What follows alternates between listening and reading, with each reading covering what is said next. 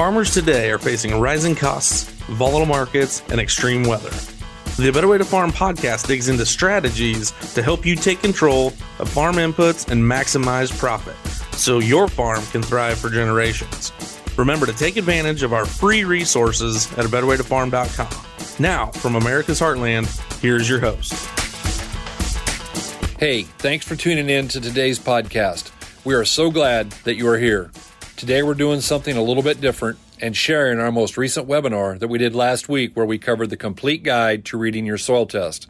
The response we had was overwhelming from the 200 attendees who joined us live. From time to time during the presentation, there are references made to things that were on the screen.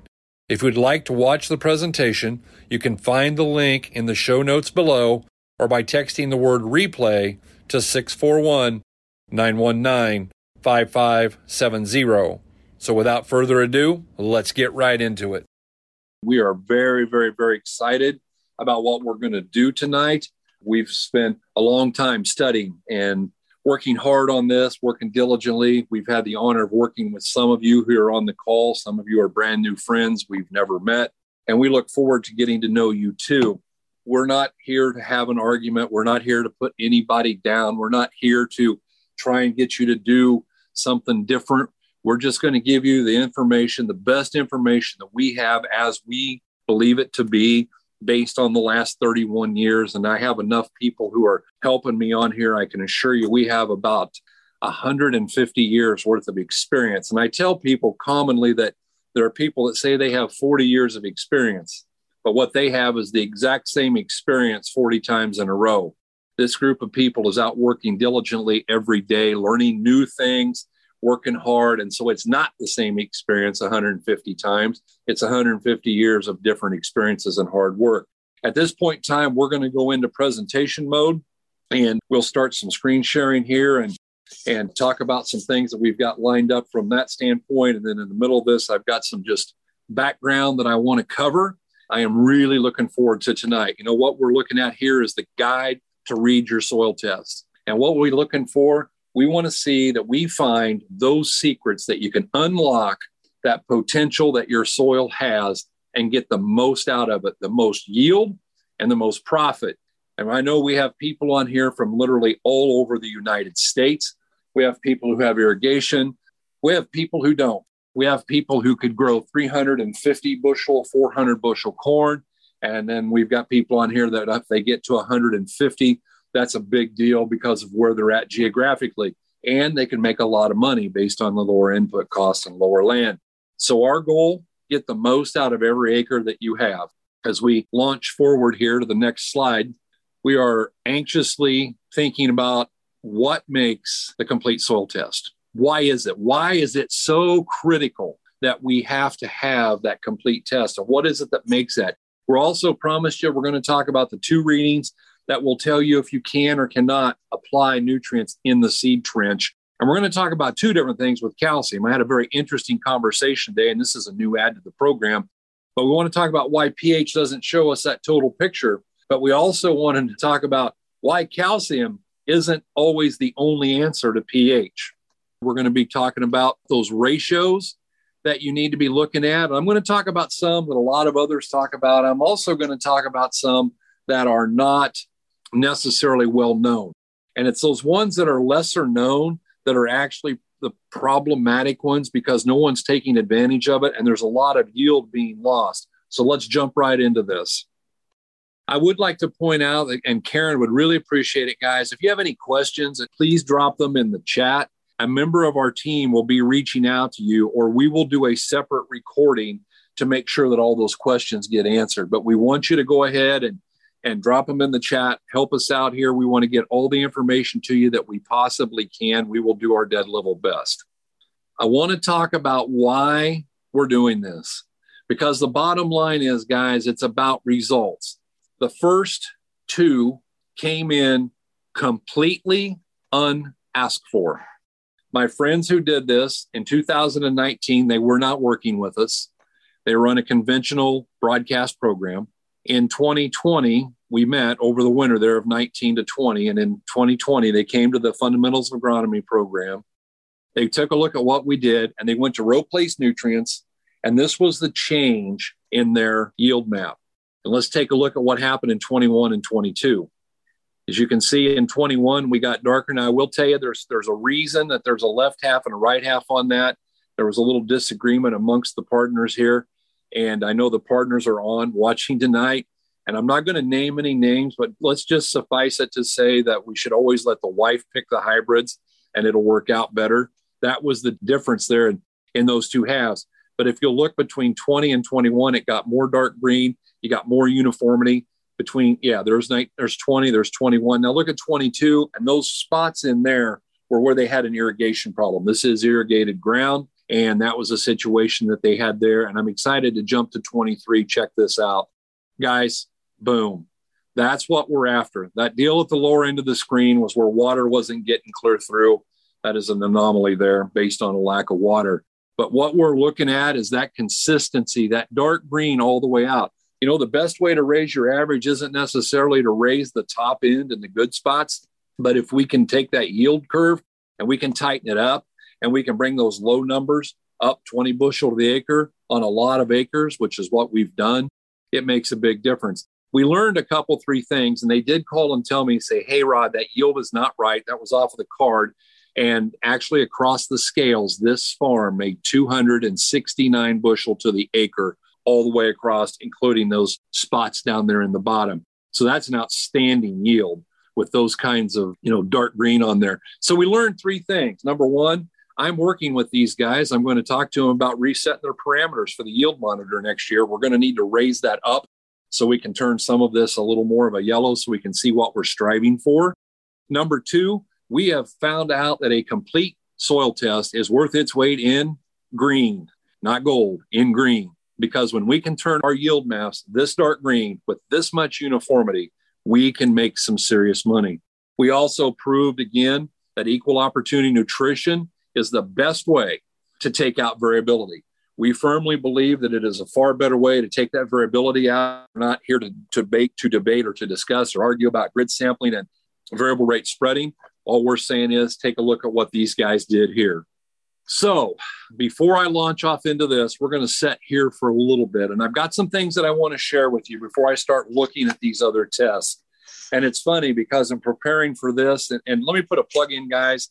If you don't follow us on our podcast, type in A Better Way to Farm on the podcast platform of your choice. We're going to be starting our series called the 12 Days of Nutrients. And we're going to take a look at all of the nutrients and what we can learn about them. And yes, we've done it for the last, 4 years, I think, 3, 4, 5 years. And every year I throw my notes away because I want to re-prepare. And we always find out new things. We learn new things that help people make more money. And so this is a shameless plug, Better Way to Farm podcast. Take a look at those. And we're very excited to get to be starting on them. So I started doing some preparing for this a month ago. The first things that come up was government publications. And they were talking about soil testing. I'm on an NRCS page here, and they were talking about, do you have problems with nutrient deficiencies? Do you have poor plant growth? Do you have poor response from your applied fertilizer? Do you have weeds that are hard to kill? Are you getting low crop yield? Does your forage have low quality? Are you getting irregular plant growth? And they were talking about all these things. They went in and they said, here's the benefits of soil testing. You can determine the nutrient levels in your soil. You can check out your pH levels and see if you need lime. It is a decision-making tool to help figure out what nutrients to apply, and it gives us a potential for higher quality and higher quantity. It also should help us with more efficient fertilizer utilization. This is where it kind of went off the rails, guys. We see a lot of this out here, a lot of people talking about, well, we only soil test every 5 years. Guys, soil tests are cheap and yield makes money. And when we're first starting down the path that we go, we encourage our guys, we need 3 years of testing. We don't want to wait 15 years. It takes 3 times to get a trend line. And so if we do it every 5 years, it takes us 15 years to get a trend line. We don't want to do that. We want it 36 months. Guys, most of us, if we're really lucky, we're going to get about 45 growing seasons. We don't want to waste 15 of them trying to figure out what to do. It is a good idea, if possible. The best time to pull a soil test is right now, October, November. The second best time is whenever you get it done. We prefer fall because it gives us time to prepare and time to react. And so consequently, we would encourage you guys. I know my good friend Tyler is on here, and he's been testing like fury for a long time. And He's tested many thousands of acres for a lot of different people. When Tyler goes out to do this, he knows exactly what we're looking for. We are looking to come into these fields, and we are not grid sampling, because here's the deal. When we put starter fertilizer and the micros in that tank on that planter, and we start at the east end of the field, when we get to the west end, we're still going to be applying the exact same thing. So what do? We sample fields in 20, 40, 80 acre blocks, pretty good uniformity. Now, if we've got a weirdo anomaly, we're going to pull it out. A sand ridge, a wet corner, some 12 acres that we know yields terrible every year, we're going to test it separate. But overall, we're looking for a composite. So, it's funny because I just talked to a guy tonight, and he said that he has a collect and go bucket. People take a look at those and they say, wow, what are you talking about? Why are you doing that? He said it's faster to use a collect and go than it is his hydraulic probe. And he feels like he's getting a better test. So he takes the collect and go out. That's what Tyler's using. He pulls out on a 20 acre field, 15 to 20 cores. As he gets to a 40 acre field, 30 to 40 cores, 80 acre field, probably 50. And we're going in great big figure eights because we're looking for that composite. We pull those out.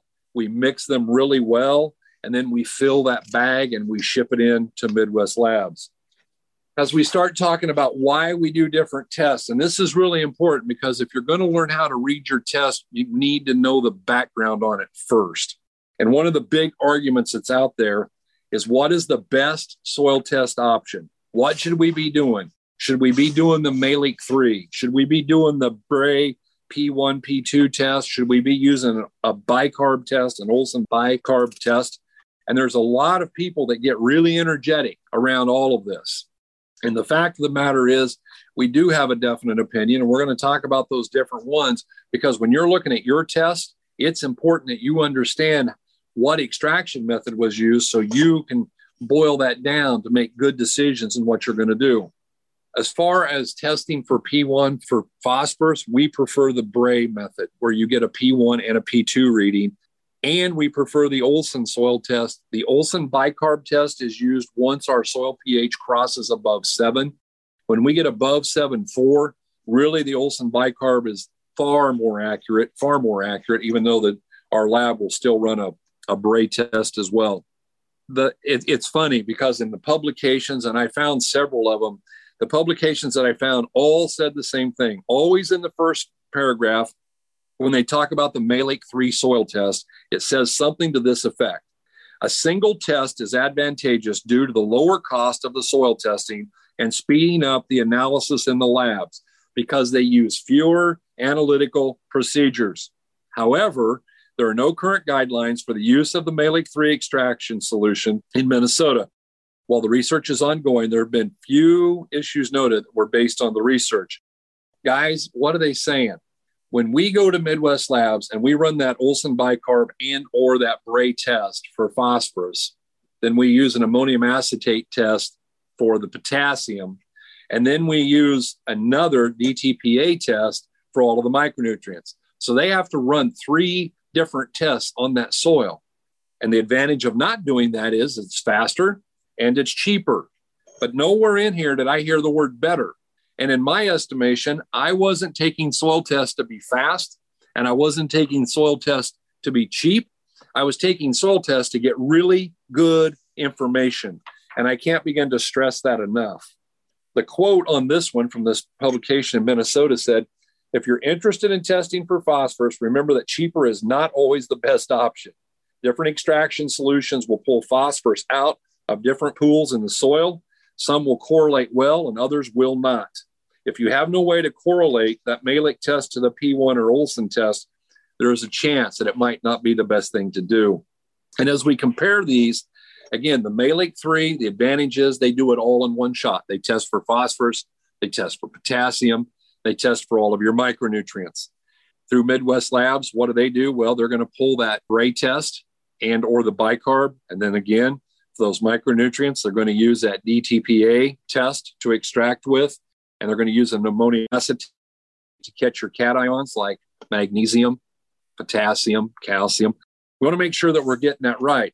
And to give you some idea, as near as the correlation that we can find as a rough rule of thumb, the Mehlich 3 test is going to read about 30% higher than a Bray test.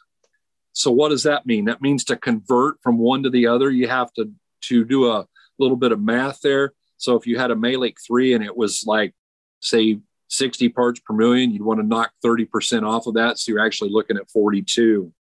We want to make sure that we're getting that right. We also are well convinced, and I've talked to 2 or 3 soil scientists about this, that the Mehlich 3 will always give you a higher CEC rating. And therefore, that's important because that means your cations need to have higher numbers on them. As we start looking at these things and studying why that is, it's important because if we can't make good decisions if we don't know what we're doing. Potassium values coming off of the M3 method tend to be about 20% higher, sometimes 30. The magnesium levels are almost always 30% higher than using the ammonium acetate extraction. Again, there's all kinds of arguments here. And guys, I'm not here to have an argument. I'm just here to say what we work with and what is working for us. The other thing to consider is at a high soil pH, more manganese is hung onto in the soil particles, and therefore it's held tightly, and the plant availability decreases tremendously. As we continue to do this, again, want to reiterate, to convert from Bray to Mehlich, you would multiply the Bray by 1.35. If you wanted to go the other way, you would divide by 1.35. Doing the same thing in regards on potassium. To convert the Mehlich 3, you would multiply by 1.15. That would be to go from the ammonium acetate test into that. You multiply by 1.15, otherwise you would divide. And so consequently, I just want to touch upon the fact that we are a huge fan. Now, that being said, we're going to get in here and we're going to talk about some of these readings and some of these tests. So we've got a test up here right now. We just went around and collected some tests. I didn't get everything that I wanted. My favorite soil test, and guys, I encourage you, when we get done here tonight, go pull your test. Go pull your test and look at them and see what you're getting and see how much information you get off of them. Our favorite is when we have a guy bring his soil test. We had a fundamentals of agronomy this summer, and a guy brought his soil test to us and he handed them and he said, well, what do you learn from these? And I just smiled at him because it wasn't even a test. It was a loadout sheet. It literally said you needed 150 pounds of 18460 and you needed 200 pounds of 0060. That was it. There was no information. There was no context. There wasn't anything. And when he got done with the 2-day training, he figured out what he needed was a new consultant. And as we're looking at this right here, we want to know what is the type of test. We're looking at this and we want to know, did they do this is this done with the Mehlich 3? Was this done with the Bray method and the ammonium acetate and the DPTA? Because it doesn't tell us. And therefore we would know that if we were doing it with the Mehlich 3, the levels would be much higher. We actually looked at a test in Wisconsin, and Mehlich 3 pulls a very, very artificially, it basically pulls every form of manganese out of the soil. In regards to the micronutrient manganese, if you're using that M3, all of a sudden you're going to have numbers that are off the chart. And when that happens, he came back and said 400 parts per million. And I can assure you that at 400 parts per million, we would be suffering from a whole bunch of way too much manganese, and possibly it would be toxic and we couldn't even grow anything. We consider a high level of manganese to be over 30 parts per million. This test here, you'll notice that they took a look. They got phosphorus, they got potassium, they got calcium and magnesium, and those are good. We do need to know those. They did give us the CEC and the organic matter. And guys, these are all things that I'm going to look at right off the bat. In the top part there, your P and your K, your calcium and your mag are right there. Your pH is listed. They are trying to say, hey, here's what you need to do. You'd like to be at 7.0. They've got that CEC of 3.4 and an organic matter of 1.4. This is a very, very, very light soil. Now, the good news is this was headed for clover. I don't know if it was a cover crop or they were growing hay. And it's not important what was on here. It's only important that we know how to read it, how to look at it. And these are the things that we're going to look at. The thing that is disturbing is there's not a micronutrient to be said on here, not one. They don't show you anything that you might need in the way of other nutrients. And that's one of the things that we're going to look at on a test. If you don't have it, then you can make a decision about NP and K. If you have pH and calcium, you can make a decision about calcium. But we find the lion's share of soil tests in the United States today are geared towards one thing, selling P&K. And I love how all of the analytical work is about 25% of the page. The recommendation section takes up about half the page. And then there's some footnotes. And so as we take a look at this, I just think this tells us, what are we looking at? They're putting the emphasis on what you're going to buy. And as we look at this next slide here in this set, we've come in here with someone who is grid sampled. Again, we're not picking on anybody. We're not picking on any labs. We're not doing any of that. We're just going to talk about it. And we get tons of people who come to us and they bring us books, literally 3-inch, 3-ring binders. They've got all the cool maps. They've got all these things that they've got it they have gridded. And this particular one here, they did a summary, and I just pulled one sheet out of the book. They did give you the averages. Average on phosphorus was 28.2, 28.6. Average on K, 195. Average pH, 6.4. And, you take a look at those things, and those are good. We're grateful for that. But the flip side of it is that we don't have micronutrients. I will say this, guys, the one time that we are really in favor of grid sampling is if you're studying calcium and pH. That is one place where it pays its way very well. We would run the cheap $9 test, get those grids and spread that way. On this particular test, again, the good news is you'll notice that it's listed right there. It's in parts per million. And I wanted to talk about that because we see soil tests that come in and they have a rating, a value, or a number, but you don't know if it's in pounds or if it's in parts per million. Why is that relevant? Well, parts per million, when you convert it to pounds, you multiply by 2. If you're converting pounds back to parts per million, you divide by 2. Either one of those is okay as long as you know what you're looking at. But you got to make a good decision, and you have to have great data in order to know what you're supposed to do. The question that we have is, what is the cost of gridding versus the usable information? Cost of gridding on calcium, probably, absolutely get after it. In regards to these other nutrients, we're not convinced because we didn't get those slides, those 5 pictures from 19 through 23 by doing grids. We got those by doing equal opportunity nutrition all through the field. As we jump to this next slide, we start taking a look at it. It's yet another test. Here we are, and they are in pounds per acre, so we can appreciate that very much, knowing what it is. And since it's in pounds per acre, we would divide that by 2 to get the accurate phosphorus and the accurate potassium in parts per million. We are grateful that they did that. We've noticed that they came down through here and they did an Olsen test.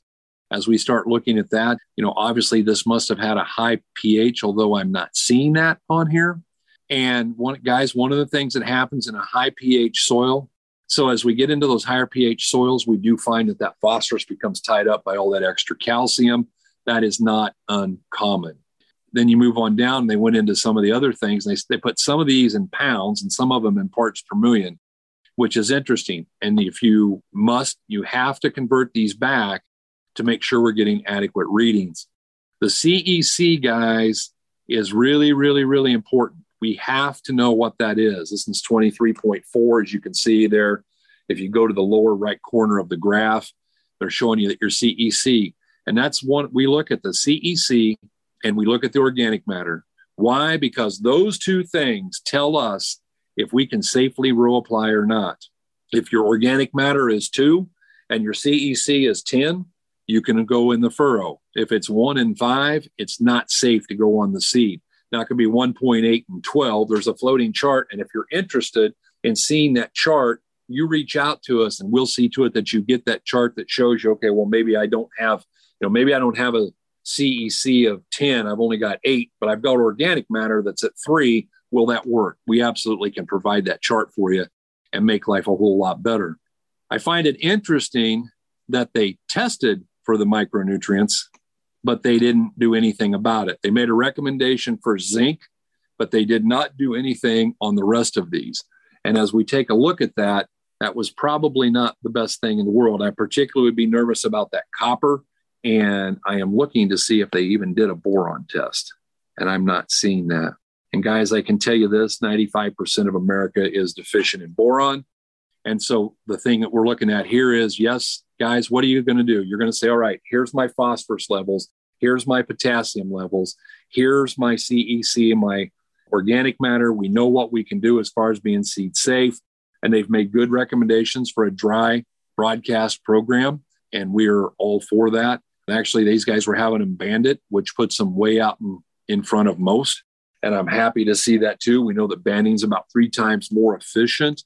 And then we start looking at some of these things that they're broadcasting, probably not so much. So let's jump here and look at this next slide. Again, this is out of a book, a different book. We get lots of these sent to us, and we were looking through it. This is a manganese test. And guys, I want to reiterate, I want you to understand that when you get a test, you have to know if it is Mehlich 3 or Bray testing, ammonium acetate testing, and DPTA. Why? Because if the extraction method was an M3, the manganese reading is off the charts high and very false. I'm relatively certain this is not a Mehlich 3 because of the manganese levels that they have here. And guys, one of the things that I'll tell you, I don't have all these numbers memorized, and I don't expect you to either. Let me make a suggestion. Go to Midwest Labs and print off, it's a 2-page paper. It's called the Table of Ratings. The Table of Ratings. And I'm going to come back and talk about that here just in a little bit. But that Table of Ratings is important. And we know from that Table of Ratings that the manganese, we need to get up to 9 to 12 to be in the medium. And we know that getting between 13 and 30 puts us in the high side. Very rarely do we see that. This is not an uncommon manganese level here that we see in this field. And this one was actually pretty consistent. It was just low everywhere. So let's take a look at what we have next. So what are we looking at here? We're looking at a phosphorus test. And the reason that I had that was because we see this, especially some of the guys who have really lots and lots of manure, have used lots of manure for years, or still using lots of manure. Guys, here's the deal. The sweet spot for phosphorus when you're looking at your test, you're reading your test, is somewhere between 25 and 35 parts per million. I was talking to one of the reps from Midwest Labs today, and we were talking about how critical it is that once our phosphorus level gets above, the P1 gets above 25, we induce a zinc deficiency. So we're looking at a test here. It's not, it's fairly consistent, but I mean, we're talking about all very ultra high numbers. And so what should the recommendation be? It should be stop it. And I dare say that some people, we looked at some tests last year, again, up in Wisconsin, and they had tests in there where they had 85 to 100 parts per million, and the retailer was recommending a removal rate, and they can sell us on that. The removal rate's a good theory on how to put it back. But the fact of the matter is, when we have over 100 parts per million of phosphorus, we need a removal. Like, you probably need to remove it for yourself and your kids and then your grandkids before they ever think about putting it on. Why? Because we have it so high that we are punishing ourselves. And so this field right here, without even looking at the zinc levels, we know that it's ultra deficient, and those are the things that are going to hurt us. So here is one of our tests. And I'm going to spend some time here, guys, because what I'm going to want you to do is, I know that there are different tests out there. And I know a lot of you guys are using different tests. Number one, I want to talk about why I would encourage you to use this one. Number two, I want you to work off of this and go look at your test and say, fine, let's see what we can learn. So as I look at this test, here's the order that I set down. When someone comes to me, Tyler pulls a test for one of our guys, I get a copy of it online. The first two things I look at are organic matter and CEC. Organic matter in the top left, CEC in the lower left. Why? Because by knowing this is a 1.9 organic matter and 11.6 CEC, the first thing I know is I can row place starter with micronutrients. The second thing I'm going to look at is that pH. And this particular individual has got a pH of 5.8. And guys, you can buy all the fertilizer in the world, but the reason you look at pH next is because the first dollar that you need to spend sometimes is on calcium. Now, I promised you we were going to talk about why it is pH may not show you the whole package on calcium. I'm also going to talk about why calcium may not be the whole answer to pH. I had an individual call just today, and he said, well, last year I had a pH of 5.8. My retailer convinced me to go with, and I have high magnesium. So he had really ultra high magnesium, like this guy here. like this test. He had a low pH, like this guy here, and they convinced him, they knew how much he needed to put on of that SuperCal 98 product, but they did a half rate. And I'm not sure why they did that, but they did a half rate. And I said, so tell me what happened. He was very discouraged. And he said, well, my calcium level went up and my magnesium level went down, but my pH is still exactly 5.8. Why is that? Guys, where I live, we have high mag lime. And the deal is both magnesium and calcium will raise pH. So as he applied calcium to his field, it drove the magnesium off the soil colloid. And so what happened? It was a zero-sum game for moving his pH. And I suggested to him that he's going to have to put on a gob of calcium because he's going to drive that magnesium off first before he can ever start addressing that pH situation. And so we're going to go back and take a look at maybe putting on the full dose that they said last year and then monitor it. And guys, let me say this. I have pH on here second for a reason. As you read your soil test and you sit down and you study your soil test, we want you looking at these and saying, first things first, pH first, because you can let your pH slide. First it's 6.8, right where we want it. Then it's 6.5, and then it's 6.2. And we don't do anything. And then we wake up and it's 5.9. And we rode the yield curve down over a period of a few years. And the problem with it is no different than my friend. We dump on a bunch of lime and we don't get it doesn't jump straight back up to 6.8, especially depending on the calcium amount in the lime, dependent upon how fine the grind is. There are a lot of different factors in there on how fast we bring that pH back, but it's going to be a slower process. It's not going to be 12 months. And so we ride that down. And that's why pH is the second thing that I'm looking at. And maybe it should be the first. I don't know, but I just know that it's more important than about anything else that we're going to do because nothing else is going to work. So when you pull your test out, I will take a pin on a test. If it's not one of our tests from Midwest, I'll take whatever test I get a hold of and I will start circling these things that I'm looking for. I'll circle organic matter and CEC. I'll circle that pH. And we probably will stop right there and have a conversation if it's not what it needs to be. The next thing that I'm going to look at is that base saturation rate. And we know that we would really like to see that magnesium considerably higher than that. I'd love for it to be 4 or 5%. We know that magnesium, if we can keep it between 12 and 18%, then that is good because the soil isn't going to get tight. Once we cross 18%, you can start banking on some pretty serious compaction coming in. And if you get up into that 25 or 30 that we see, unfortunately, way too often, that soil is tight. It's really, really, really tight. Calcium, we're going to want to see that, I would like to see it up around 75, 70 at least.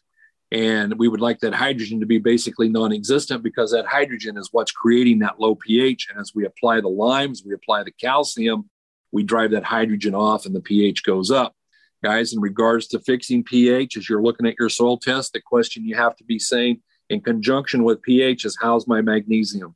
Because if my magnesium is ultra high, that's the next thing you want to look at. This particular test, this guy's got more magnesium than he can shake a stick at. So he has to buy calcitic lime. If we buy high mag lime, will it raise pH? Yes. Is it what we need? Absolutely not. Because what are we going to do? We're going to jack that base saturation on magnesium up. We're going to increase the tightness of our soil, and we're not going to be getting the response that we want. So we need calcitic lime. But SuperCal 98G out of Fort Dodge is a great product.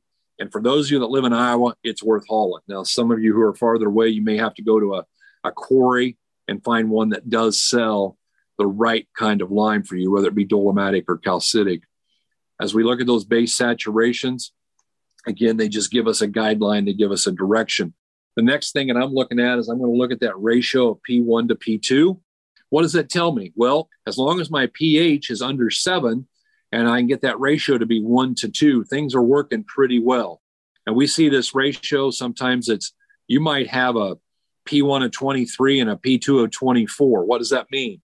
It means that the readily available phosphorus is 23 parts per million, and the part that's going to become readily available is only 24, so it's just one more in there. And what that typically means is we've got some things not working right in that soil. That ratio should be there. Now, let me say this. If your pH, another good reason I have to look at pH, some of the guys up there, especially when we get into the Dakotas, We get out into western Nebraska, we start fighting a lot of high pH. We see 7.4, 7.8, 8.2. And the higher that pH gets, the bigger the spread between P1 and P2 phosphorus. So when you're reading your soil test, it is critical that you understand these relationships and that we understand when we have a high pH, the spread between P1 and P2 is going to get bigger and bigger. It is not uncommon with a pH of 8 to have a P1 of 7 and a P2 of 100. We see it over and over again. Why is that? It's because the calcium is hanging on to the phosphorus. And the thing that happens is a lot of people in the industry will come to you and say, you need to spread a lot of product. Looky here. You've got only 7 parts per million P1 and 100 parts per million P2. You got to put a bunch on there. And the problem is, as soon as you spread it, your P1 stays at 7 and your P2 goes up because it gets cabbaged onto almost immediately. How do you farm around that high pH? Row place starter. Row place starter, because that phosphorus that's in a hot mix fertilizer in the orthophosphate form is in that seed trench and goes directly into that plant, and you circumvent this problem. And here's the good news for you boys with high pH. And I should be saying boys and girls. I know there's several women on here, and I love women in agriculture, as you guys well know, with the daughters that we have and the women that are on our team doing a great job. So guys is a generic term. It just means people. But as you put this out there and that row place starter gets that plant going up through about the 8th leaf stage, and then your soil warms up and that P2 starts to become P1. It starts to become more readily available. And so the good news is once it warms up, you're in better shape. Another ratio, first of all, we look at the K level, and obviously this individual needs some K. And I'm going to invite you, I'm not going to go on a tirade here. I could talk for an hour about what I think about using potassium chloride, but I'm going to just say this. Hey guys, why don't we go ahead and do this? Let's go to the podcast. Let's get on there where Dr. Mulvaney talked about the potassium paradox and figure out what the right thing to do is on potassium and how does applying more potassium chloride affect our soil and affect our available potassium. But the thing we really want to look at, this ratio. I'm going to come back to K to mag. That's the one I want to look at the most, but I want to talk about a couple of others because there are the ratios out there and they are talked about. This one I'm going to do in a bit is not talked about by the industry much. I'm just starting to hear a little bit about it. Obviously, a lot of people get to talking about the phosphorus to the zinc ratio, and ideally they're talking about it being 10-1. I'm not really disagreeing with that, but suffice it to say, if you've got really high phos levels, building your zinc levels is probably going to be at best not cost effective, and at worst, not even humanly possible, especially for the guy who's messed around and let his P1 get up to 85 or some outrageous number like that. You know, once we get a zinc level to 6, we're considered very, very, very high. And so while that ratio is important, the best way to handle that ratio of P1 to zinc is to handle it that if we get above a P1 of 25, we just know we're going to add zinc into the fertilizer. The next one that people talk about that we get to interested in is manganese to iron. And because oftentimes these things will be at the expense of the other. For instance, if you have a lot of manganese and not very much iron, you'll have trouble getting the iron in there because the manganese overwhelms it. Where I live is a whole lot like this person here. This guy's manganese levels, while they should be, for every part manganese, we should have about 1.5 parts iron. This guy, for every part manganese that he has over 10 parts iron. What does that mean? That means even though his manganese level is high, he has to add manganese in the trench to get adequate manganese into the plant because the iron is going to overwhelm it and not let it get in there. And so sometimes things are counterintuitive. Sometimes we apply something that we already have a lot of in order to fix it. And that brings me to the next ratio that I want to talk about. And it's the first one that I look at, and that is potassium to magnesium, K to mag. Well, what are we looking for ideal? Because some of you guys are saying, okay, what's perfect? Well, perfect would be 3 parts magnesium for every 1 part potassium. In other words, if I have 100 parts per million on potassium, I need 300 parts per million on magnesium. And guys, this ratio can be all over the board. It's okay to be up to 5 times. We could have 100 parts potassium times 5 would be 500 parts. This one right here, where are we at? We're about 3. This ratio here is actually very good between potassium and magnesium. He's just low on potassium. He needs to add some. That ratio is really important. What happens like in my own farm where I've got 10 times the amount of magnesium that I have potassium, I have to use a high K starter. That's why we use a 315-19-3. Our starter on this farm is 19% potassium because that's what it takes to circumvent that, because that mag is overwhelming that potassium and won't let it in the plant. So we're going to take a look at that and make sure that we've got that where we want it. The thing that probably bothers me more, and this is something that we figured out many years ago. You guys, a lot of you on here know I get the honor of getting to work with Jerry Cox. He's a 25-time NCGA champion in the corn growing contest. Jerry and Jane are great friends of ours. I appreciate them so much. And Jerry and I have learned a lot of things together. Hopefully I've helped him a little bit. I know he's helped me a lot. But one of the things that we figured out was that my mentor, Denny, and I had been working on and studying and believing there was a relationship, and sometimes potassium can be too high.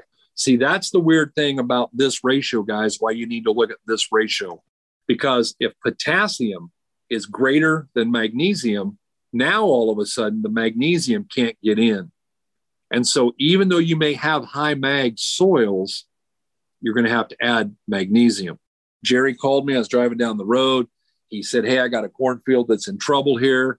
I pulled over and I said, Jerry, tell me about it. And he said, was looking at this field the other day. It's got this intervenal striping. And he said, I've had 3 different agronomists out, good agronomists. And he said, one of them said I was K deficient. One of them said I was nitrogen deficient. We see yellow instantaneously. We got to start selling nitrogen, right?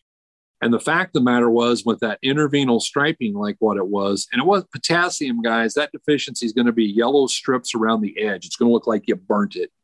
And I was like, Jerry, I think that that's a magnesium deficiency. And he said, well, my mag levels are really high. I said, I understand that, but it's important to know the ratio. Please look at your soil test and tell me. And he said, by golly, you're right. He said, I have almost twice as much potassium as I do magnesium. So Jerry, I said, I want you to confirm this with a tissue test, but he went ahead and foliar fed the magnesium. Then he pulled the tissue test and sent them in, and it came back. It was, in fact, a magnesium deficiency. And he said just in a couple of days after he foliar fed that magnesium, that corn come right out of it. Guys, that's a ratio that we look at, we write on them, and we know from the get-go. Let me say this. On our test, page 1 is this. This is your analytical results that we're going to talk through. Please notice on the right side, you get recommendations for a dry broadcast program. This is coming to you and saying, hey, we're not going to use your products, Rod. We're going to go with the same old deal, and we're going to just do a dry blow and go. And that's fine. We're not going to hold you hostage at all. We're going to say go in peace, and I hope it works for you.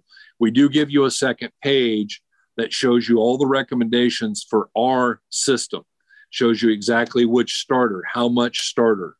And we would be able to get in there and get after that from that standpoint. It tells you how much of each micronutrient and how it needs to be applied. Can we put this all row place? Do we have to do some row place, some foliar, some row place, some 2x2? It's going to tell us all those things. And so I'm very excited. This is one of the reasons, guys, that I really push this Midwest test, is because no matter what you're going to do, you get the data. So when you get your test up, guys, what do you need to look for? Organic matter and CEC, the pH and the base saturation, the ratio of P1 to P2. You need to look and see, was this a Mehlich 3 extraction or was this a Bray test? And if it was a Mehlich 3, then we know that we're going to have some really interesting levels, especially in our micronutrients and especially in manganese. And the fact that we have a high mag level, if it's not extractable by the plant, it does us no good. If we don't have good manganese in there, it's going to hurt us. The last thing that I look at, and sometimes I can't help myself, I actually go circle it first, is the boron levels. This test right here was 0.4. Preston texted me, I missed it on that one test. There was a boron level on there. And guess what? It was 0.42, 0.4 also. And so consequently, what do we know? We know that a boron test of 0.8 or less means you're suffering for a lack of boron. And boron's super important, guys. It's bloom, it's pollen, it's silk, it's reproduction. It's also nitrogen utilization. And as an added bonus, boron being adequate feeds the mycorrhiza bacteria, which makes your phosphorus go into the plant better. And so there's a lot of reasons to look at all of these things. Guys, as you look at your test, I want you to, I don't know if you can screenshot this. I would highly recommend that you screenshot this page, because what this will do is it'll give you those things to go look at. When whoever you're getting your test from, you're going to look at these things. And when you look at these things, and if they're in Mehlich 3, then you're going to convert them back as best you can to a brain method and figure out what you're going to do.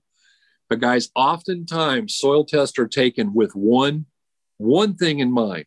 How do I sell you more dry fertilizer? How do I sell you more 1846-0? How do I sell you more 0060? And that's all we're going to focus on, because that's all we're worried about, because that's what we're going to sell. Guys, I'm not worried about what you buy. We're doing this, and some of you we're never going to talk to. What am I worried about? The old adage that says everything that happens in agriculture is good for somebody. The question is who? Tonight, guys, we have one goal. That is, this session is good for you. We're going to talk about how you can reach out and work with us, and that's great. And if it doesn't make any difference whether you do or you don't, I hope that as a result of being on this webinar, that you have come out here and you've said, I've got lists of questions that I want to ask my agronomist. I want to ask my retailer. And guys, I want to say this. When you start asking why, and they get mad, or they tell you you shouldn't do that, or they don't want to answer it, that's a giant red flag. This is your money. This is your future. This right here, this information can determine whether or not your grandkids get to farm or they have to take a job in town. And we want to make sure we're getting the best information. That's the goal tonight, is that we learn how to extract the information from the soil test and put it to use. And I hope, as said, screenshot this particular page. Go look at these things. Go get the table of ratings from Midwest Labs.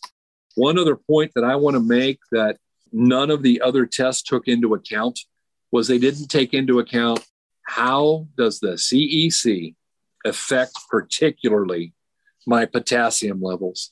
Guys, phosphorus, it's cut and dried. It doesn't matter what your CEC is. If you're 15 to 21, you're medium. If you're 22 to 30, you're high. If you're over 30, you're very high. Say that again.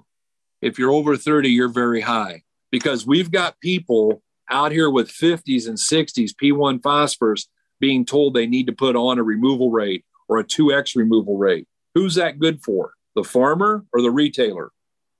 And I'm not getting on the retailers, because most of those guys are just doing what they've been told. Les Brown says if they knew better, they do better. I'm hoping that they start to know better and they can do better. However, the thing that's really disturbing is the fact that CEC impacts what your level of potassium should be. For instance, our farm has a CEC of about 10. What does that mean? That means when I get to 130 parts per million of potassium, I'm considered high. If my CEC was 30 and I had 130 parts per million of potassium, I would be considered low. And most people are trying to get to the high and pretending that they have a CEC of 30. Guys, here's the deal. Go get the table of ratings. I'm not going to read this off. You won't be able to write it down anyway. Just go get the table of ratings. You can download it for free and print it off, because it's going to help you figure out where you need to have for a K level so that you can judiciously spend your money. As we close this out, this next page, we just want you to know that if you would like to work with us, if you got value from this and you would like to work with us to maximize your results in 2024, here's how to do it. I want you to know that if someone from our team invited you to this, please reach out to them. Reach out back to them and let them know you want to get started. As we jump ahead here, guys, we just want to tell you we appreciate you. Thank you for joining us tonight. Reach out to the person who asked you to join this. Go to them. Let them help you. I'll be at these trainings that are coming up, most of them. I look really forward to meeting you there. And I really look forward to you working with the person that thought enough of you to say, hey, give this a go. And we will attempt to get to every one of the questions. We've went an hour, and that's our goal. We're going to shut this off. But someone will be in touch to answer your questions. Guys, I hope harvest is either over and it was great, or you're getting close and you're being safe. Let's wrap this up, but let's give 2024 the best start we can. And that best start starts with a soil test that we pull this year that gives us the recommendations that we need, the information that we need to make good decisions. You're listening on the Verbal Crowd Network. Find more great shows at verbalcrowd.com.